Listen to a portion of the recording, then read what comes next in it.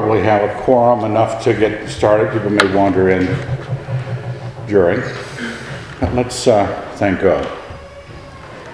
Dear Lord God, we are grateful for the ministry of your word. We're grateful for the minds we've been given. We'd ask that you would bring us into submission. In your Son's name, amen. I was talking with somebody, it might have been Abby, this week sometime, about something. And I don't know if you've noticed the degree of self-absorption that goes on in our society. And it's not the world over, but American society. Our leaders are narcissists, our young people are full of themselves. Everybody is and even being able to be talked to about humility, which you've probably heard of as a virtue, is not something that comes up. Certain things are, you might say, so popular as sins. Self-esteem, pride, greed, various things are so much a part of our culture that we almost don't speak of them spiritually. But then an awful lot of things start to happen. Marriages go to pieces, kids turn away from God, and you wonder what in the world's going on. It's a broader argument than merely your local church or your immediate family. The whole society has gotten full of itself. Because what is sin but people deciding that the way they want to do it is actually the best way for them?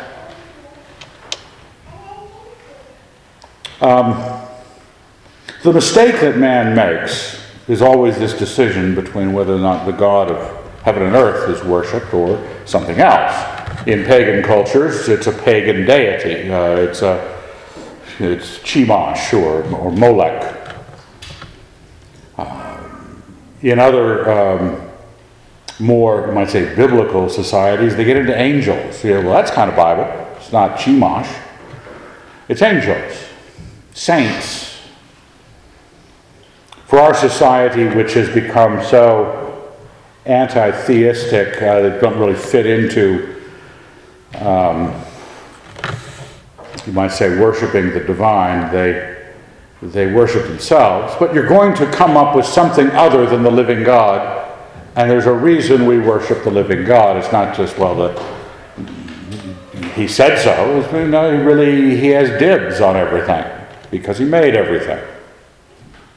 Now, as I was thinking about this conversation I'd been in, and it had been on some subject where this had come up, so I realized that as I looked at the news or watched what fed over the internet,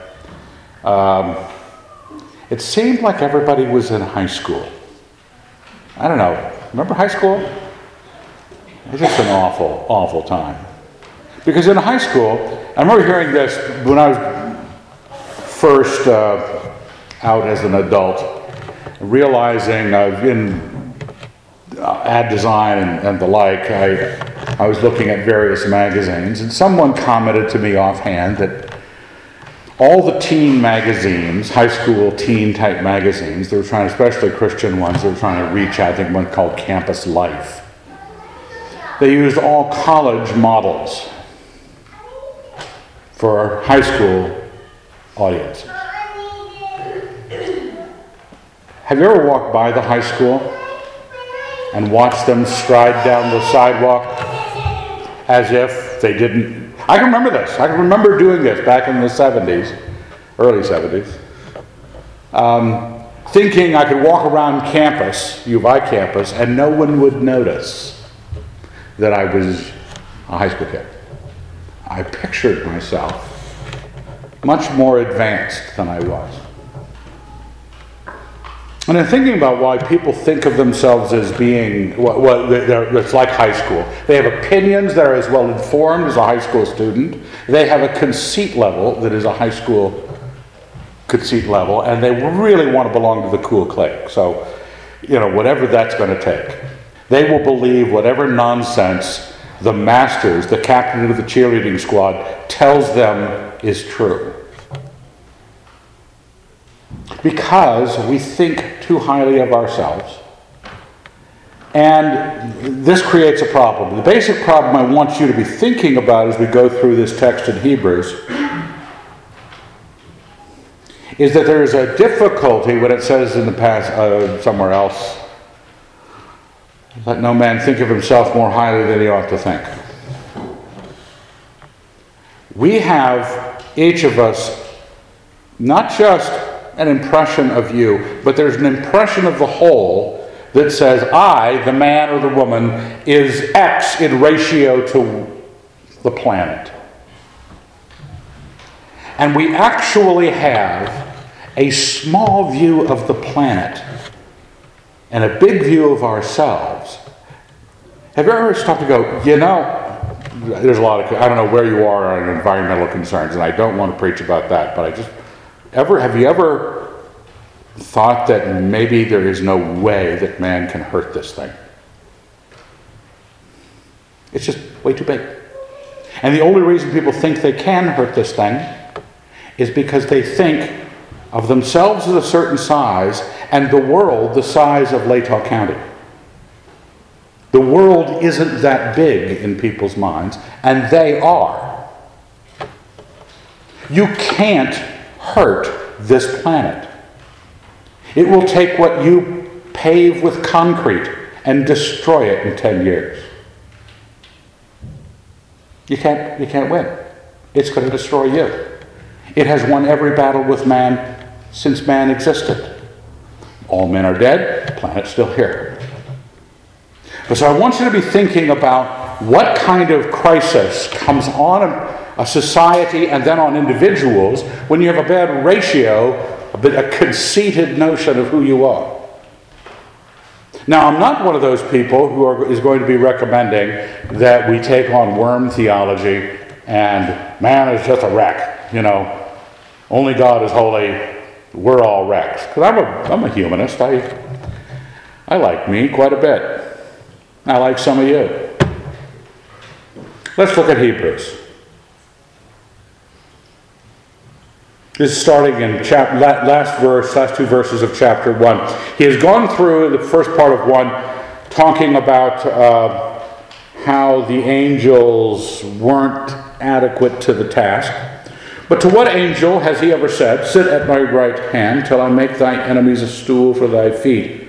Are they not all ministering spirits sent forth to serve for the sake of those who are to obtain salvation? He's putting angels, which is one of the directions that people go for, you might say, their worship or their veneration or their sense of importance. Some today do it. Therefore, we must pay the closer attention to what we have heard, lest we drift away from it. For if the message declared by angels was valid, and every transgression or disobedience received a just retribution, how shall we escape if we neglect such a great salvation? Now it's suggesting that, it's not denying that these things exist. It's not denying that angels, a Jew recommends you never speak ill of the glorious ones, even Satan. But they had a purpose, and their purpose wasn't to be as important as we made them. They were ministering servants, bringing a message, pointing to salvation. And because it was an important message, we're to pay close attention to it. How shall we escape if we neglect so great a salvation?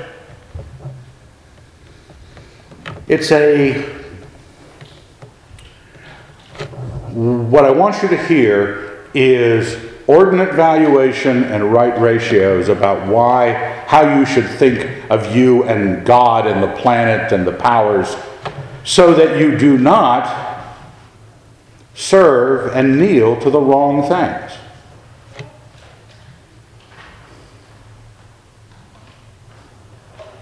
It was declared at first by the Lord, and it was attested to us by those who heard him. While God also bore witness by signs and wonders and various miracles and by gifts of the Holy Spirit distributed according to his own will.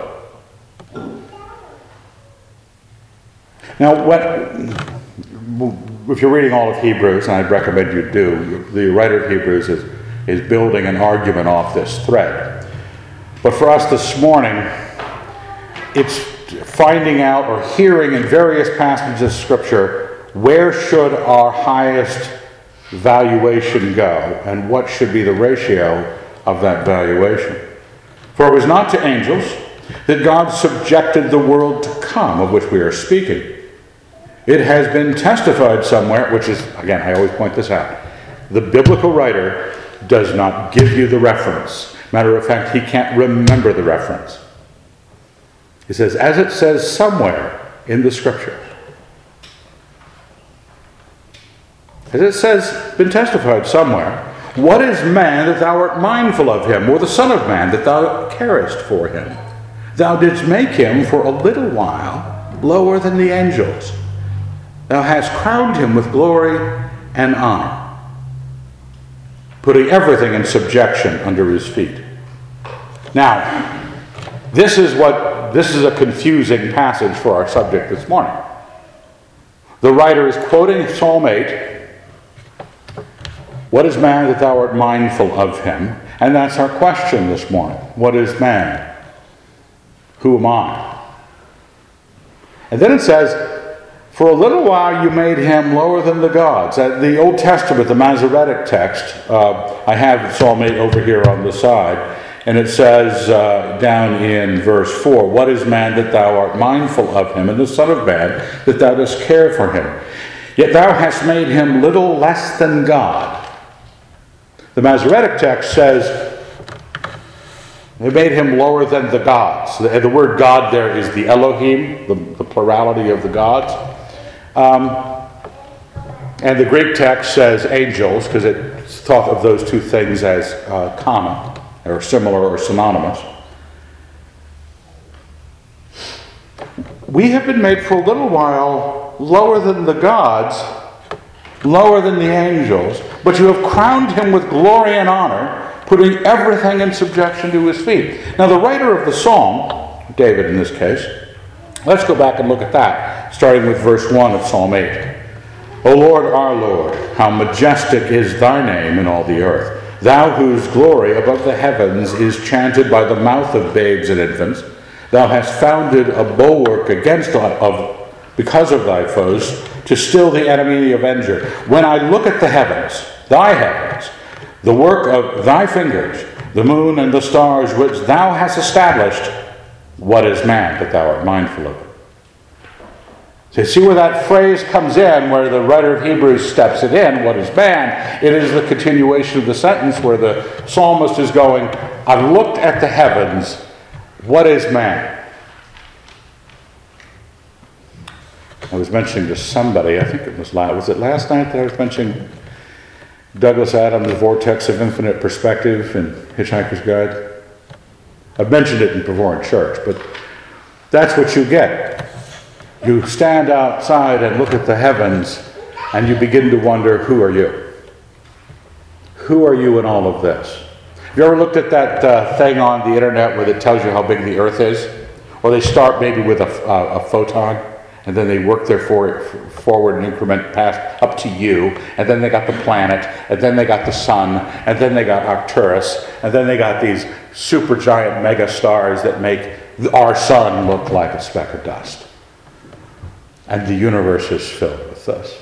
And the psalmist goes, when I look at that, what is man that thou art mindful of him? Why have you looked on him, God? Why have you thought? The phrase mindful of him is not just Bible talk. It's why have you thought of us? We are nobody. And people who are starting to measure everything by size and importance fail to realize that there is purpose in God's creation. And man, though he is one of the smallest things in all creation, he is the direction of all creation. I always like the medieval concept that C.S. Lewis addresses in Discarded Image, where the basic thing is the earth is at the same time, the bottom of creation. Everything comes up, it's geocentric. Everything circles the earth. but it's the direction of all creation. It's the bottom, but it's the direction. Everything in the cosmos attends to earth. And so the psalmist is wondering, what's man that you're mindful of him? You've made him for a little bit lower than the gods, and yet you've given him all authority over the creation. We've seen what man has done. We see what man can do. We see what man has been able to. And if we hadn't had fallen, if we had just gone on in a sinless state, my gosh, what kind of iPhone level would we'd be at now? 50? Something like that? Without sin in the world? No thoughts? I don't know what even number we're at. So.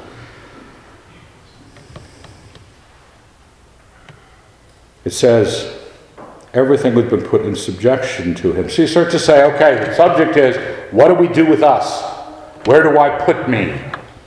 How do I minister the greatness of man and the problem of man, or the problem of man thinking too greatly of himself, thinking like you're in high school and the most important thing in life is going on for you right now, and you're the center of the universe as far as you're concerned. It says, now in putting everything in subjection to him, he left nothing outside his control. As it is, we do not yet see everything in subjection to him.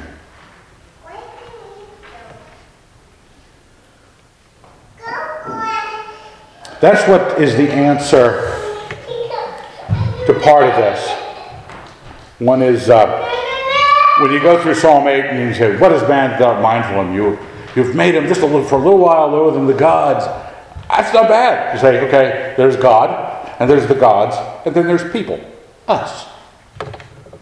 And you're one of those. And everything has been put in subjection to him. There was given him dominion over the works of thy hands. Those put all things under his feet, all sheep and oxen, and also the beasts of the field, and the birds of the air, the fish of the sea, whatever passes along the paths of the sea. All of that, man strides through the earth. I mean, when you think of that, I'm going to drive to Portland this afternoon. We have only the thing we have done between here and Portland. I think there's a few small towns, but there's a ribbon of concrete that is this, 50 yards wide. And we think because we laid that ribbon of concrete 50 yards wide between here and Portland, we have conquered all that is between here and Portland. You could get lost so fast out there and so dead in so few minutes because you haven't conquered it. But we go through the earth with this confidence, this swagger, this let the city take care of all the weeds growing through the streets. We're just not going to notice how much we're being torn apart by nature. But it is really true. It's not the fact that Evan is against this concept, because the Bible is for it. That man is given this lordship.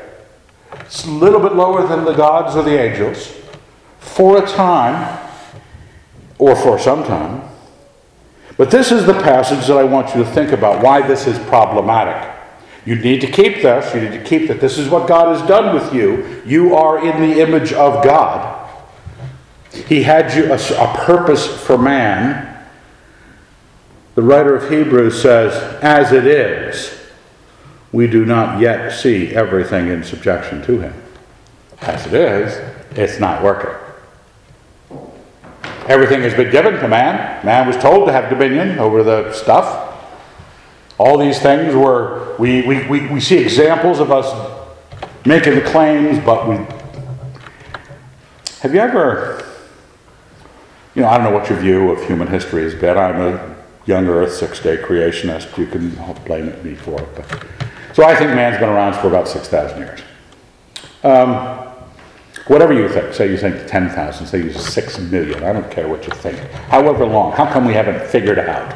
We have not figured out how to please a woman. Okay?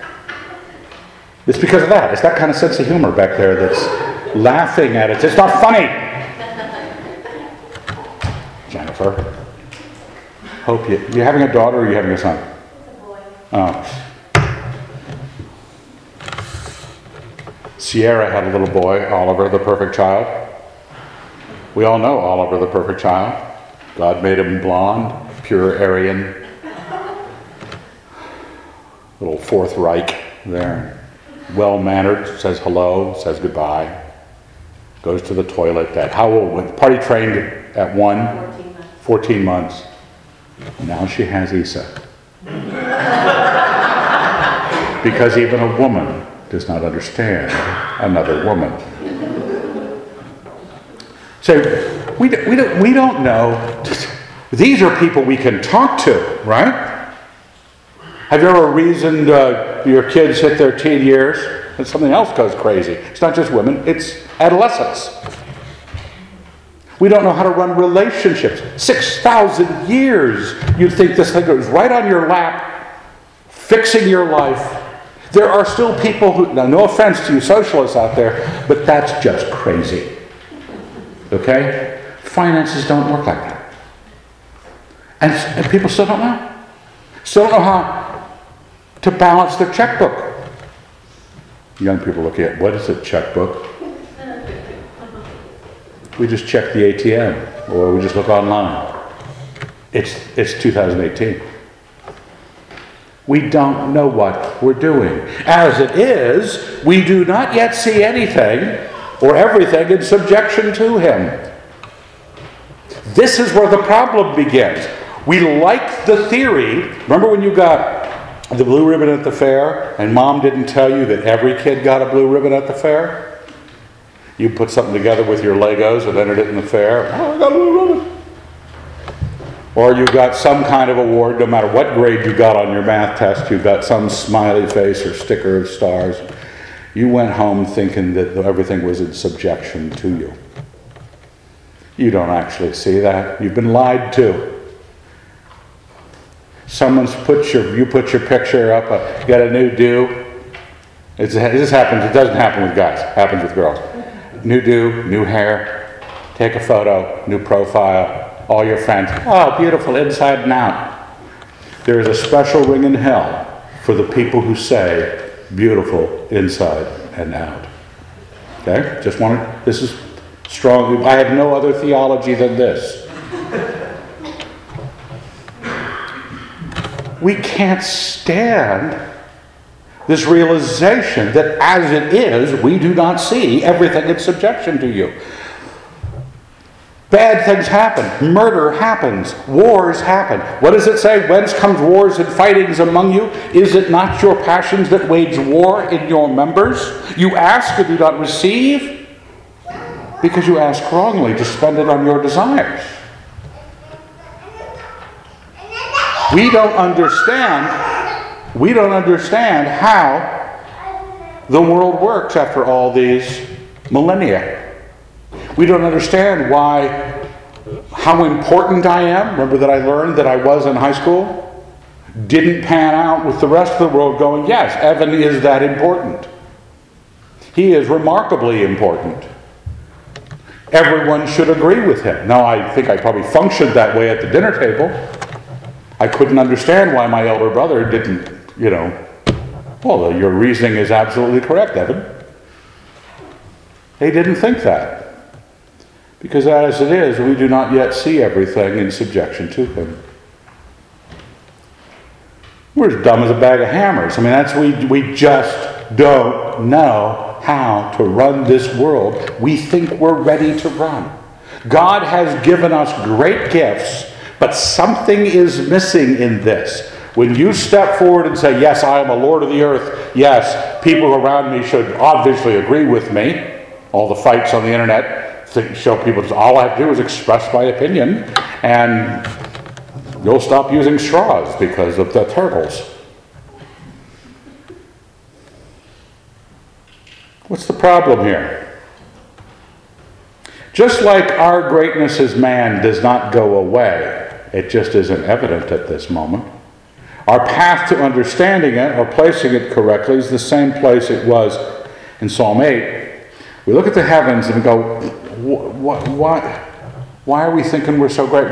We're feeling actually a conundrum, not between people not submitting to our way and our sense of ourselves, but between what is obviously greater than you We look at the problem of, I have a high view of me, and I have a world full of people who don't have a high view of me. That's our problem. That's the wreck in our homes. You have a high view of you, and nobody else does. Even the woman you love, or who loves you, doesn't have that high a view of you. The real conundrum is your view of you and your view of God. Your view of what obviously is greater than you. I don't know what your conceit is like, but if it is, it would be uniquely grand if you thought you had made heaven and earth. But you didn't. The psalmist says, I look at thy heavens, the work of thy fingers, the moon and the stars which thou hast established. What is man that thou art mindful of him? That's your problem. That's where we must go. If you want to say, I'm going to have a Christian view of the self, a Christian view of the greatness of man, where I don't run off in some Gnostic, neo-monastic, Puritan downgrade of man, we're just always sinners. We have to understand that. It's all imputed righteousness. Whatever you want to say. It's not how we answer it. So God has made man for a little while lower than the gods, and we are not yet up to the measure. We are not yet up to that task. And our real comparison is not with our failure for others to recognize what we're assuming about ourselves, but verse 9 of chapter 2 of Hebrews, but we see Jesus. That's where the Christian goes. If Psalm 8 said, the creation and man is this great thing, but how do I accomplish a right understanding of where man is when I can't see my own rule and dominion in the planet? And nothing is worse than being in a country or a church or a group of friends who do see themselves in charge of the planet. Because that's when tyranny and draconian laws and riding roughshod over everyone else happens. Whether it's a father, a pastor, or a king. We have to stop and look at Jesus. We don't see it in ourselves, but we see Jesus, who for a little while was made lower than the angels. Because he was one of us, right? This is one of the big important elements of the incarnation. Jesus Christ became man, and like us, made for a little while lower than the angels. Crowned with glory and honor because of the suffering of death, so that by the grace of God he might taste death for everyone. For it was fitting that he, for whom and by whom all things exist, in bringing many sons to glory, should make the pioneer of their salvation perfect through suffering. Now, when you go through a verse like that, I don't know if you ever just get tired halfway through when it talks about pioneer of our salvation perfect through suffering. You go, how do I parse that out? How do I recognize what the theme is? Recognize that the psalmist said, I looked at what God made, and you are now saying, I'm looking at Jesus. I'm being encouraged by the writer of Hebrews to look at Jesus, who made this, who became then this secondary thing called man. It's a wonderful combination that we're not just looking at the distinction between the maker of heaven and earth and us, but the maker of heaven and earth became one of us, that he might taste death. Because it was fitting, for whom, and by whom all things exist. What's it say at the beginning of Hebrews itself, the first two verses? Through whom he created the world. He reflects the glory of God and bears the very stamp of his nature, upholding the universe by his word of power. He's one of us. We don't see it in ourselves, we see it in Jesus. If you think you are going to have a successful life trying to see your own dominance in yourself, you need a better God.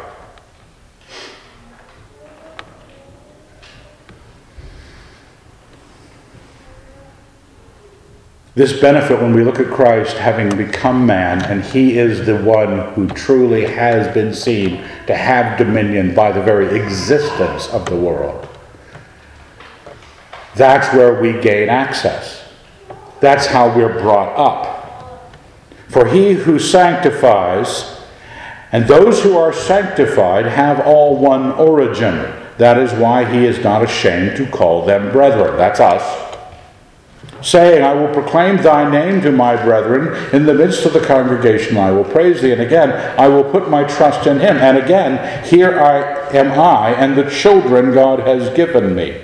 Since therefore the children share in flesh and blood, he himself likewise partook of the same nature, that through death he might destroy him who has the power of death, that is the devil, and deliver all those who through fear of death were subject to lifelong bondage.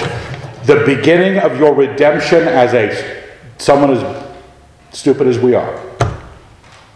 It comes from looking at Christ, the fulfillment of the Psalm 8, getting it right, able to be the man that has dominion, made lower than the angels and sharing everything that we share, temptation and death, in victory.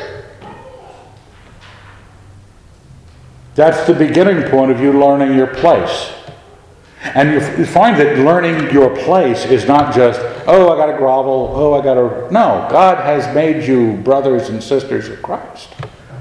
Brothers and sisters of he who made all things, but only through that. The only thing, if we're looking for humility, the best place to be looking... Have you ever known somebody who is proud? I mean, like annoyingly proud? They don't seem to know of anyone greater than themselves. They are always thinking in corrective terms about what someone didn't quite do right. The wealthiest man on the planet, the most powerful military leader on the planet, there's always some armchair quarterback making corrections to himself or his wife over his PBR.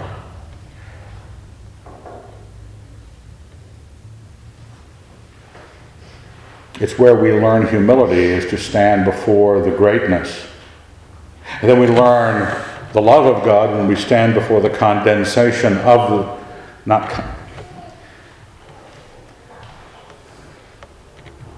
that sounded wrong. Condensation. What's the right word? Condescension. There we go. Different. Okay, Christ did not just clog your mirror. He condescended to be with us and to prove where man could be. And he's not ashamed to call us brothers. He did this victory, this way the world is, and the way the world is fraught with problems of war and anger and fear and all the rest, is because we think wrongly about ourselves. We expect wrongly of our passions and of our beloved ones and of our enemies. And we need to kneel before God. We need to see Jesus. Because when you see Jesus Christ, some of you are familiar with that hideous strength. And Jane Studdock starts to meet true lords. She meets ransom, she meets the gods, and she meets God. And every one of her problems that she had with her husband and anyone else wonderfully start to go away. Because there's nothing like meeting your betters. And if your betters condescend, reach down and benefit you, start to become that person who could be trusted with dominion and can exercise the greatness that God gave man and woman in this planet. For surely it is not with angels, verse 16, that he is concerned, but the descendants of Abraham. Therefore he had to be made like his brethren in every respect, so that he might become a merciful and faithful high priest in the service of God, to make expiation for the sins of the people. For because he himself has suffered and been tempted, he is able to help those who are tempted. Therefore, holy brethren, this is the first verse of chapter 3, who share in the heavenly call, consider Jesus, the apostle and high priest of our confession. We need to keep looking. When the Old Testament writer, I look at the heavens and I look at man, I go, what's the tough ratio to overcome. By the end of the psalm, he looks back at the heavens. O Lord, our Lord, how majestic is thy name in all the earth. If you want some place to anchor yourself in considering Jesus Christ. See him. He is not just the hairy thunderer in the heavens that is coming to judge the living and the dead. Yes, he's going to do that. But you've met Jesus, who is a man and has made you brethren, and has gone before us as the kind of man who God gave man to be, with dominion in the planet, with real control. We can't yet be trusted. As it is, we do not see ourselves that way, but we can see Jesus Christ that way.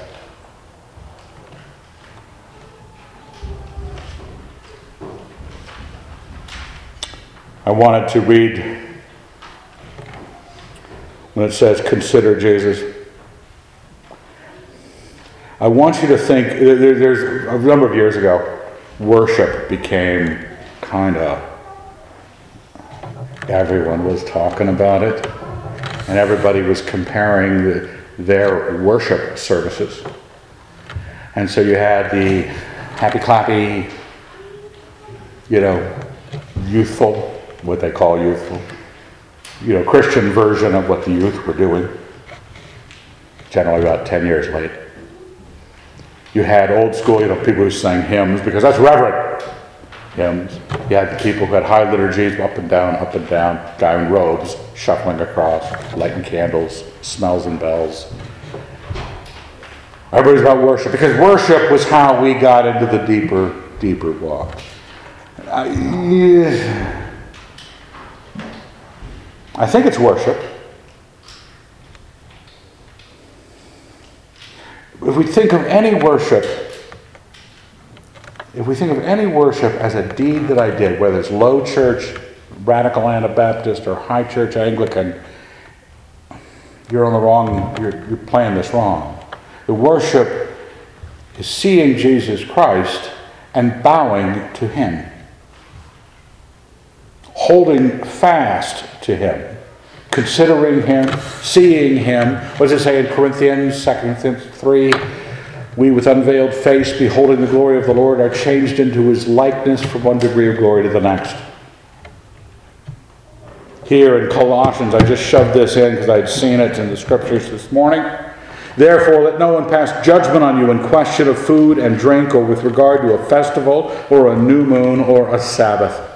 In other words, whoever wants to build you a religion that you can all go feel worshipy special about, and then claim you got the deeper life, they might have the church calendar run amok. But don't let anybody judge you for that. These are only a shadow of what is to come, but the substance belongs to Christ. Let no one disqualify you, insisting on self-abasement. That's the groveling, bowing, scraping, the genuflecting towards the cross, fasting, what do they always, sackcloth, barbed wire next to the skin, and worship of angels. Oh, that's kind of spiritual, worship of angels. Taking his stand on visions, puffed up without reason by his sensuous mind, and not holding fast to the head.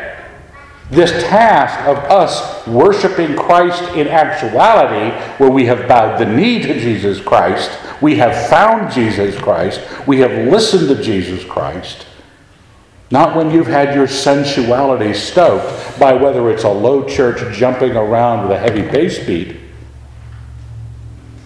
or it's the reverent high-ceiling vaults of choral, sort of small boy choir up front, singing something by Mozart. I don't care what your passion is, that's not the thing. Worship is Jesus Christ, and you knowing who he is, from whom the whole body, nourished and knit together through its joints and ligaments, grows with a growth that is from God. Consider Jesus. Your worship is you on your knees before him. You're told to do it in your closet if you're going to pray. You're going to consider his greatness as a God and his greatness as a man, and his gift of brotherhood to you, the wonder of his condescension. Galatians 2:20, I've been crucified with Christ. It is no longer I who live, but Christ who lives in me. And the life I now live in the flesh, I live by faith in the Son of God, who loved me and gave himself for me. Where St. Paul lets you know that the way he thinks of himself is his conclusion after he has considered Jesus Christ. When he knew that Jesus Christ was real on the road to Damascus, he knew that Christ had loved him and gave himself for him. Consider that. Let's thank God. Dear Lord, we're grateful. We'd ask you to bless our consideration of your Son, that in his name our salvation would be a credit to your kingdom, that in his name we would get up in the morning. In your Son's name we pray. Amen.